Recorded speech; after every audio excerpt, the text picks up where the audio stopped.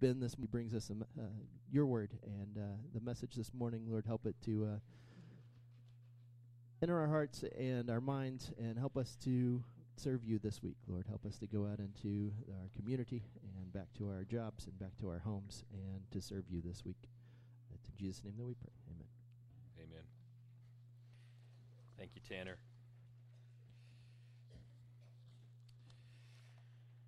1 Corinthians chapter 15, verse 50 is where we will start this morning. Believe it or not, we are rapidly getting to the end of 1 Corinthians. Another week or two, and then we will move on. I was reading a commentary this week thinking about this sermon, and they had this illustration that they wrote in here that somebody had written a long time ago, and I want to read it to you. There is a preacher of the old school, but he speaks as boldly as ever. He is not popular, though the world and his parish, as he travels ever around the globe, speaking in every language. He visits the poor, he calls upon the rich, he preaches to people of every religion and to no religion, and the subject of his sermon is always the same. He is an eloquent preacher, stirring feelings which no other preacher could, bringing tears to eyes that never weep. His arguments none are able to refute. Not is there any heart that has remained unmoved by the force of his appeals. He shattered life with his message. Most people hate him, and everyone fears him. His name is Death. Every tomb is his pulpit, every newspaper prints his text, and someday every one of you will be his sermon. In 1 Corinthians 15, Paul has been pressing this idea of the bodily resurrection. And he finishes it with the section we're covering today, and he finishes it with this beautiful passage and this beautiful thought that death dies. So I titled this sermon, Death's Funeral. Because most of the time when we go to funerals, they are not times of celebration. We lose loved ones and we mourn their absence. Even if they're believers, we trust that their souls are with the Lord immediately. When we go to a funeral, we still mourn because they're not with us anymore. And even if you have a funeral of somebody who you had a difficult relationship with, funerals still bring out emotions from us. Issues of the past come to the surface. Things that are left unresolved are left unresolved. Memories creep back and forth, both good and bad. Funerals are rarely times of celebration. Yet what Paul's showing us here, that in this current age of history that you and I get to live in, that it ends with Jesus coming back, which is a victory, which is something we can be excited about and should be excited about, something we can long for. But Paul thinks about this from a different aspect we kind of forget about sometimes. Is that yes, Jesus is victorious and we are raised to life, and that also means that death dies.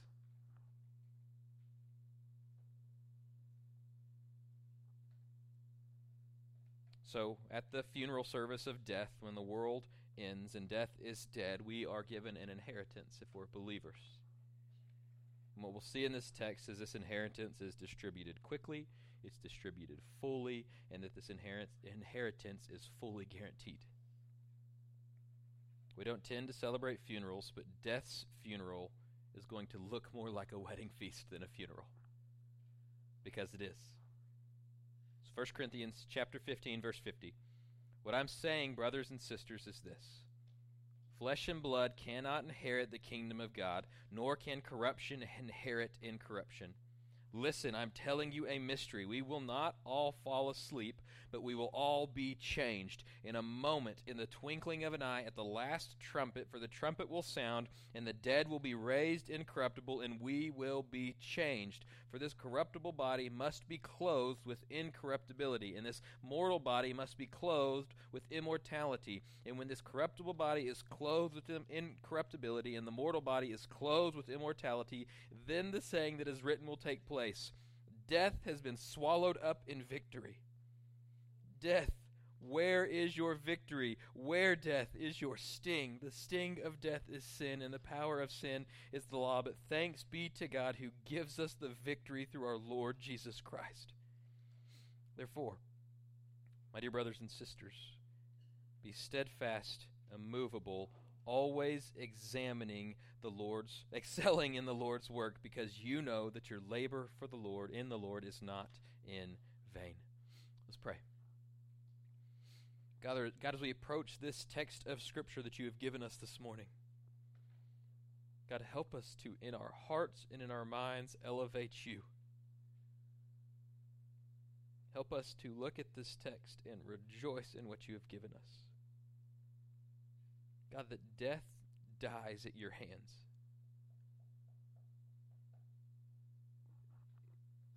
There's no suffering, there's no pain with you. God, that you give us victory, and you give us a victory through the sacrifice of your Son, Jesus. God, I pray that you would help us this morning to hear your words from this text, encourage our hearts where we need encouragement, convict our hearts where we need conviction, and help us to be more gospel-centered. It's in your name we pray. Amen. Let's reread a few verses starting in verse 50. What I am saying, brothers and sisters, is this: flesh and blood cannot inherit the kingdom of God, nor can corruption inherit incorruption. Listen, I'm telling you a mystery. We will not all fall asleep, but we will all be changed in a moment, in the twinkling of an eye, at the last trumpet. For the trumpet will sound, and the dead will be raised incorruptible, and we will be changed. Every time my family and I go to visit my mom in Amarillo, there's this thing.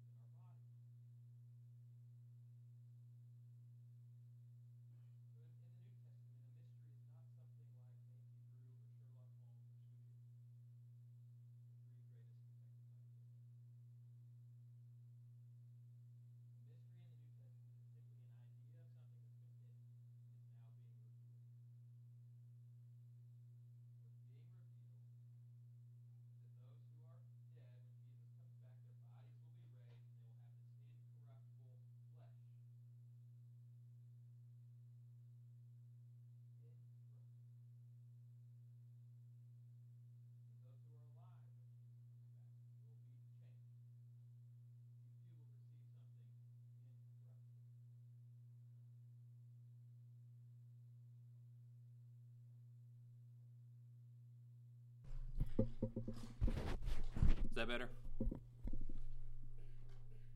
Okay. That we're changed in a moment, in an instance, in the blink of an eye.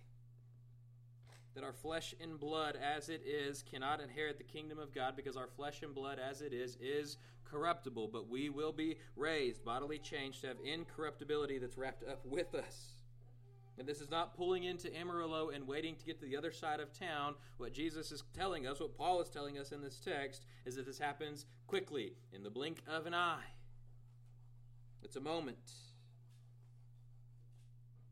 If we keep going in verse 53, for this corruptible body must be clothed with incorruptibility, and this mortal body must be clothed with immortality. When this corruptible body is clothed with incorruptibility, and this mortal body is clothed with immortality, then the saying that is written will take place. Death has been swallowed up in victory. Where, death, is your victory? Where, death, is your sting? The sting of death is sin, and the power of sin is the law. But thanks be to God who gives us the victory through our Lord Jesus Christ.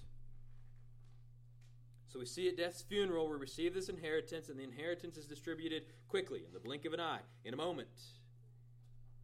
And we also see as it's distributed fully. Charles Spurgeon, when he's commenting on Psalm 23, if you know Psalm 23, it's a funeral psalm that gets read a bunch there, and it's a beautiful psalm for that, but it's one we should look at more often. It talks about, though I walk through the valley of the shadow of death, I will fear no evil. When Spurgeon is commenting on that, he says nobody has ever been hurt by a shadow. Nobody's been attacked or harmed by a shadow. Yes, it is a valley of the shadow of death. Yes, it is dark. Yes, it's a little scary because we've never been through it, but it's a shadow. It has no weapons. It has no barbs. It can only be dark. So when death dies, Christ has come back. That's why death dies. Our inheritance is distributed quickly, and our inheritance is given fully. There's no stipulations on this. There's no age limits. There's no tests to pass. This isn't a bait and switch of Christianity. If you come and get this, and then you show up and it's not quite what you thought it would be. That our corruptible bodies, our perishable bodies, will be clothed with, put on incorruptibility, imperishability. That our mortal bodies are clothed with immortality. Because death is dead. If death is dead, then we do not die. Do you understand the implications of this? Because of the work of Jesus Christ, because the victory of Jesus over sin and death, because Jesus rose from the grave, because death could not hold him, because the grave could not keep him, because Jesus resurrected from the dead, it means that death's days are numbered. It is not something that is unlimited and unruly. It's a door that we must pass through. And it's scary because none of us have died before, right? I see some of you now, and it looks like a close.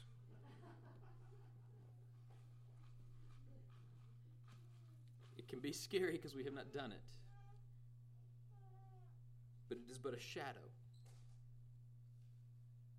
And we can have confidence because Jesus says he's the good shepherd who walks us through the shadow of death. So where is the sting of death for a believer? Where is death's victory for a believer?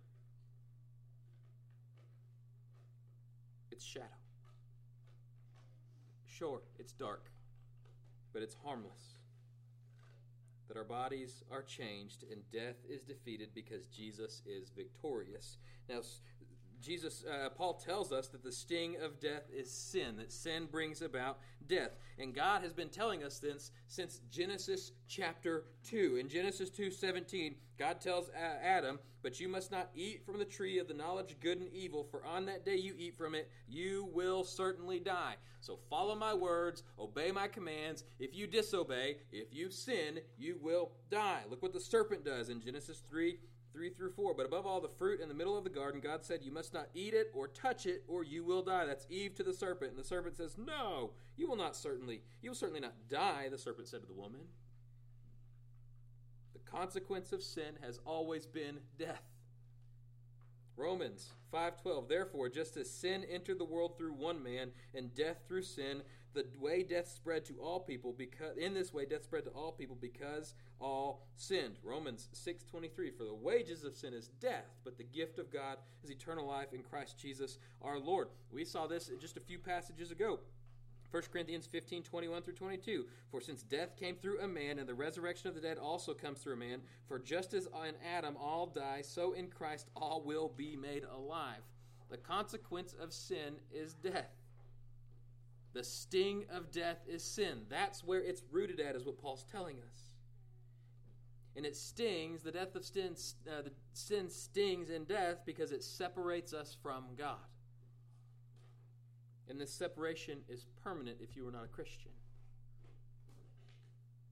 If you've repented of your sins, if you've turned to faith in Jesus, if you're a Christian, then we recognize that the sting of death is gone. That Christ has paid our price, that He's bridged the gap, that He's brought us to the Lord. He's brought the Lord to us. He is God. We see this when in 1 Thessalonians, Paul is talking about the resurrection. 1 Thessalonians 4:13 through 14. We do not want you to be uninformed, brothers and sisters, concerning those who are asleep, so that you will not grieve like the rest who have no hope. For if we believe that Jesus died and rose again, in the same way, through Jesus, God will bring with Him those who have fallen asleep. Meaning we don't grieve like those who have no hope. We live with a hope. We live with the reality that Christ is coming back, that we have an inheritance, that Jesus Christ has defeated death, that death's days are numbered. O death, where is your sting? For the believer, it has no sting. And then we see Paul appeal to, and the power of sin is the law. Paul has not talked about the law in 1 Corinthians. This is just something that he gets to a bunch, especially in the book of Romans, saying that there is this standard that we have to follow. There is these things that God has given us, that way that we're supposed to live, and that you and I, on our own power and in our own works, we cannot keep the law. You go read the Old Testament law and try to keep it. Good luck. But Christ did. Perfectly obeyed the law. And He imputes to us His righteousness that He earns for following the law, that we do not deserve because we disobeyed, we sinned, so that we are clothed with incorruptibility. We are clothed with imperishability. That because of the victory of Jesus over death, this inheritance that we have is given to us fully. It's not partial payments. We trust that our lives are far more than just material things, that God has given us a purpose, and He has placed us where He has placed us for that purpose. Verse 58. Therefore, my dear brothers and sisters, be steadfast, immovable, always excelling in the Lord's work, because you know that your labor in the Lord is not in vain. You see what Paul's doing? We have this inheritance that we gain at death's funeral, an inheritance that's given to us quickly, an inheritance that's distributed fully, and an inheritance that is fully guaranteed. That we are to live our lives right now with an understanding that we will have salvation when the Lord comes back, that we will be saved and brought with Him. I don't play the lottery. I had a grandma who gave us lottery tickets when we were growing up on like Christmas presents. That's as much as I ever got. But I think about this sometimes. If you were to ever win the lottery, there would be things that would change in your life, wouldn't there? You would just tithe it to the church. You wouldn't do anything else, right? No. I think that if I won the lottery, I wouldn't tell anybody, but I would have a never-ending supply of oatmeal cream pies. That sweater vests would come in all various shapes and sizes on me. And that I would have some of the fanciest cargo shorts you have ever seen.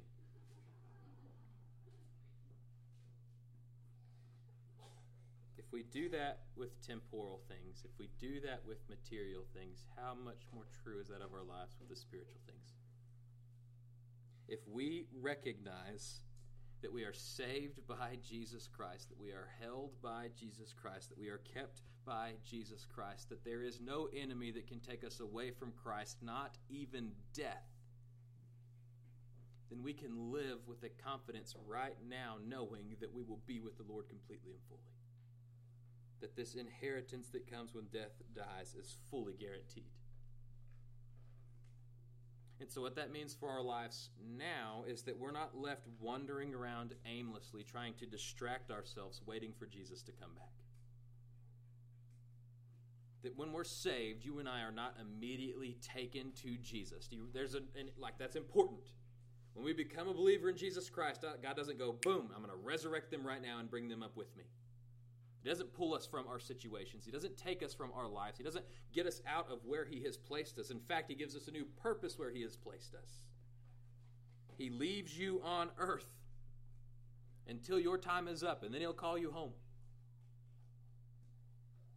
But wouldn't it make more sense if when we're saved, Jesus would just take us home in that moment and in that instance?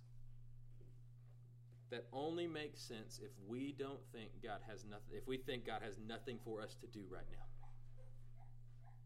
That God has left you here for purpose. That you encounter the people you encounter in your lives for a purpose. That you work at the place you work at for a purpose. That you parent the children you parent for a purpose. That your classmates are next to you and for a purpose.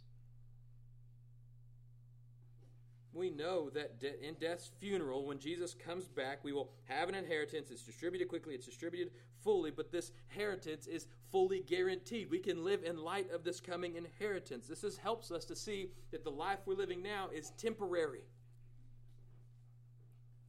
That we can reach forward, that we can look forward to the coming of Jesus Christ and recognize that when He comes back, He is going to come back in victory. The first time Jesus comes, He comes in grace. He comes as a baby born to two rural teenagers in some little podunk town right next to Jerusalem where there's more animals in the manger than there are human beings. And the first people to visit King Jesus are these smelly shepherds who have been out in the field all day long with their sheep. He goes largely undetected. His ministry is 3 years long. Yet when Christ comes back a second time, we are given no indication that it will be like that. The first coming of Jesus is in grace. The second coming of Jesus is in glory. We don't have a band in Ira, so let me just tell you, trumpets are not quiet. They are loud.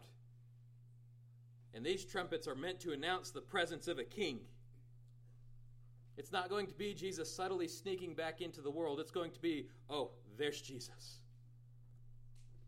Coming on clouds is not a way to hide yourself and disguise yourself coming to humanity. It's meant to be seen. That He is coming in glory, ready to right all the wrongs.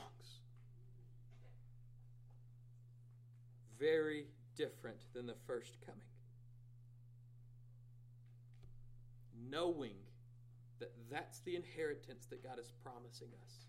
Knowing that our worst enemies we can imagine, death itself, are defeated, and knowing that that's going to happen and going to be true, we can cling to that, and then when life is good, still hold to that, and when life is bad, still hold to that, and let it help us be steadfast in the midst of the waves. We can live in light of the inheritance of Christ right now, is what Paul is telling us. That we can be unshakable, that we can be steadfast, that we can be immovable.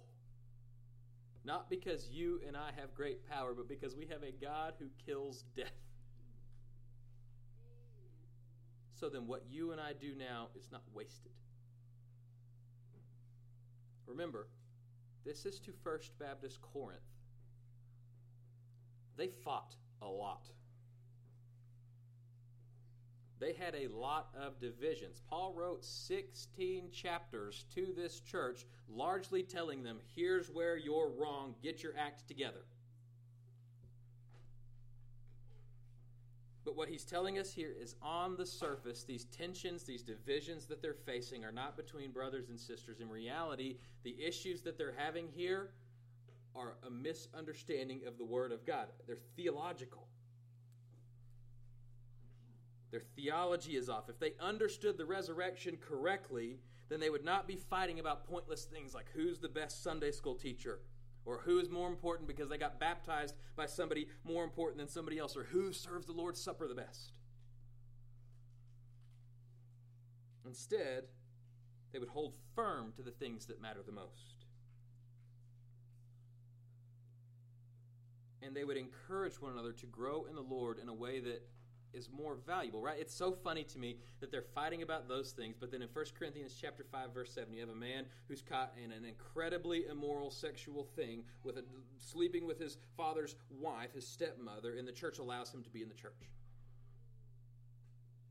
Saying so they're okay with some of these things, but then the more heinous sins, they're like, you're letting these things take place. You're not representing Christ well, but you can stay. Do you see what Paul is saying? He's saying if you had a right theology, if you understood the resurrection correctly, you would understand that that's more important than these things.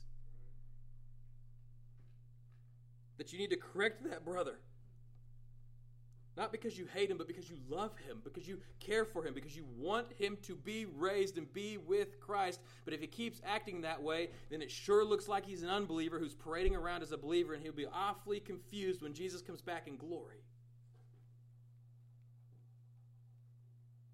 Jesus was raised. This means everything. You and I have numbered days. We are not immortal right now. We will not live forever.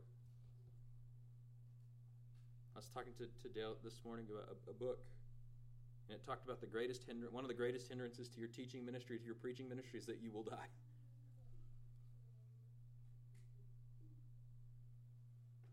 And what Paul is telling us is if we understand this resurrection, if we understand what he's saying in this text, then you don't labor in vain. Your days are not unlimited. Don't waste them. Be immovable in the Lord's work, holding on to the fact that Jesus Christ is going to come again and raise the dead, defeat death.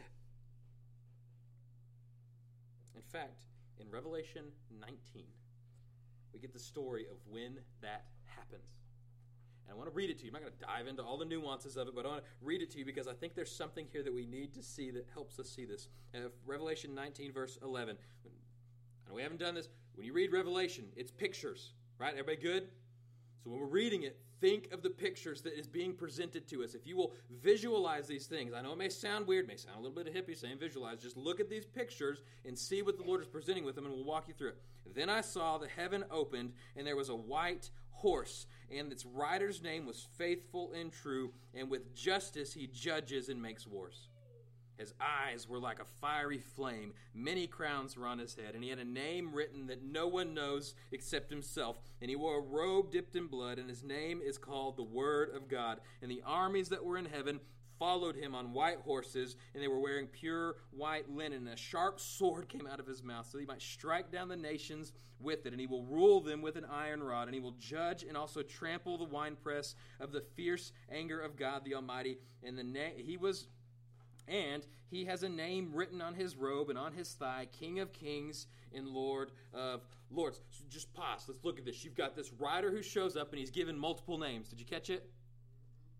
Faithful and True, who judges and makes wars. His eyes are fiery flames. He has all of these crowns, meaning he's over all sorts of nations, but nobody knows his name. He has a robe dipped in blood, and his name is called the Word of God. The battle hasn't started yet. His robe's already dipped with blood. That this army comes with him who's on these white horses also. That he has a sharp sword coming out of his mouth. He's going to strike down the nations with this. He's going to trample on top of them with the anger of God Almighty. And his name is written on his thigh, King of Kings and Lord of Lords. This is Jesus. This is God who's coming in the end. And he's coming ready to fight. This is not the wimpy Jesus we often see in culture. Listen to verse 17. Then I saw an angel standing in the sun, and he called out with a loud voice, saying to all the birds flying overhead, "Come, gather together for the great supper of God, so that you may eat the flesh of kings, and the flesh of military commanders, and the flesh of the mighty, and the flesh of the horses, and of their riders, and the flesh of everyone, both free and slave, great and small. Then I saw the beast, the kings of the earth, and their armies gathered together to wage war against the rider on the horse and against his army. All right, ever since Genesis 3, in the fall of mankind, this battle has been looming, where God is going to come and he's going to face all of the enemies. He's going to destroy all of the enemies. That's a lot of Bible that takes place from Genesis chapter 3 all the way to Revelation 19. This war has been raging for a long time, and this has now become the moment in the battle when both sides are standing there. I think of like the Chronicles of Narnia, when they're at the big battle at the end, and you have everybody lined up. Maybe you're a Braveheart person, just whatever movie you can think of, where everybody's lined up, and they're amped up, and they're ready to go, and they're going to run at each other, and they're going to fight, and swords are blazing. And in every one of those stories, those great battles last for a long time, and it's the defining moment in all of the stories. Yet look what happens in verse 20. But the beast was taken prisoner, and along with his false prophet, who had performed the signs in his presence, and he deceived those who accepted the mark of the beast, and those who worshipped him with these signs. And both of them were thrown alive into the lake of fire that burns with sulfur. Genesis 3, all the way to Revelation 19, and we're given one verse to describe the great war. What a great war it was. That our God wipes out every enemy, and it takes one verse to describe it for us.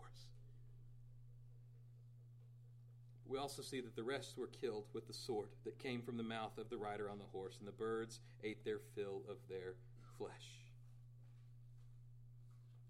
That this battle that comes at the end when Jesus Christ comes back is one-sided. That not even death stands a chance against Jesus. It's not an even match.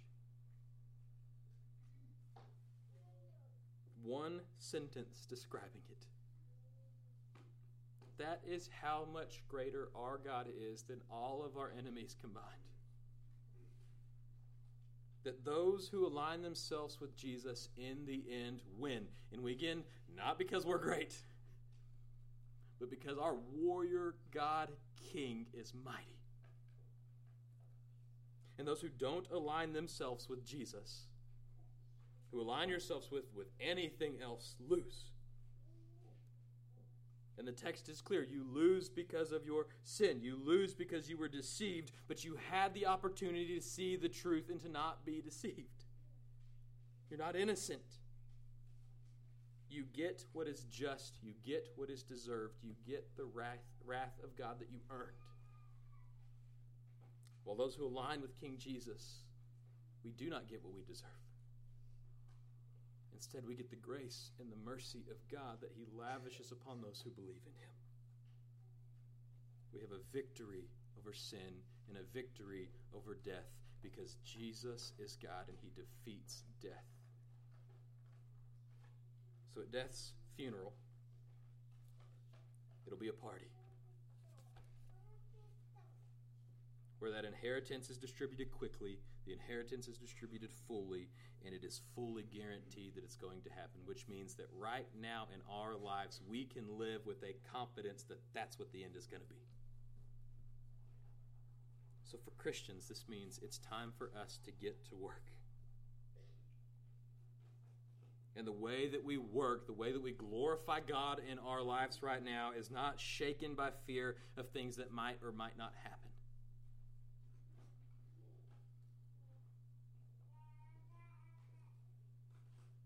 We live with a confidence that Christ is going to come back. And we live with a confidence that where the Lord has you and what the Lord has you dealing with right now in your life, whatever it may be, is not beyond God. So maybe you have pains in your body, and it's a struggle. That's not beyond the Lord. He says you'll have a changed body. And it will be changed quickly. We can live with a confidence knowing that God is our God. Who can stop him? If no one can stop God and we're believers in Jesus Christ, then what do we have to fear? Who cares who gets elected? Jesus is God. Let's live in light of that and quit building castles in the sand and rest on the finished, completed, and fulfilled work of Jesus Christ. I love this thought that I have a friend who reminds me of often because he's kind of a jerk, but everybody needs one of those good jerk friends. He says frequently to me, "You will be forgotten, but God will not." Live in light of that. For unbelievers, death has a sting for you. You are not raised incorruptible. You are not raised immortal. You won't cease to exist. Instead, you spend an eternity dying. The sting of death is sin, and your sin will not be removed, that it festers and it festers for an eternity, that it is never satisfied, that you are never content, that you are always in distress, that it's always volatile, that you're not unmovable, but you're movable, and there's millions of different things for an eternity shaking and moving you. You're never settled. That you'll work, and you'll work, and you'll work, and you'll work, and in the end, it amounts to nothing. That the hours will become days, and the days will become weeks, and the weeks will become years, and the years will become decades, and the decades will become centuries, and it all amounts to nothing. That you get tired and worn out, that you need rest, that you need peace, that you need hope, and there is none to be found in hell. That is the other side of death for you. All the work, decades worth, all the time just you spend on whatever it is a waste. You simply exist. Now, the beauty of this is God has not come back yet. That there is still time for you, that God in His grace and in His mercy has extended a period for you to repent and turn to faith in Jesus Christ. It is no accident that you are here. It is no accident that you hear these messages. This is God having you here for a purpose and for a reason. It is God's loving providence guiding sinners to Himself. So do not delay, because we know that the Lord is not going to delay. Experience the part of life that changes today when you repent from your sin and you turn to faith in Jesus Christ. That death loses its sting. That hell has no victory. Because Christ has risen from the dead and He's trampling over death by death. Let's follow into battle. Let's pray. God, thank You for today. Thank You that we can gather together, that we can hear Your word, that we can think about death dying. That You took care of our greatest enemies. God, the things that cause us the most stress, the things that cause us the most suffering, the things that cause us the most grief, the most pain, the most agony, the most tears, God, You have wiped them away. You are God. And You come in victory.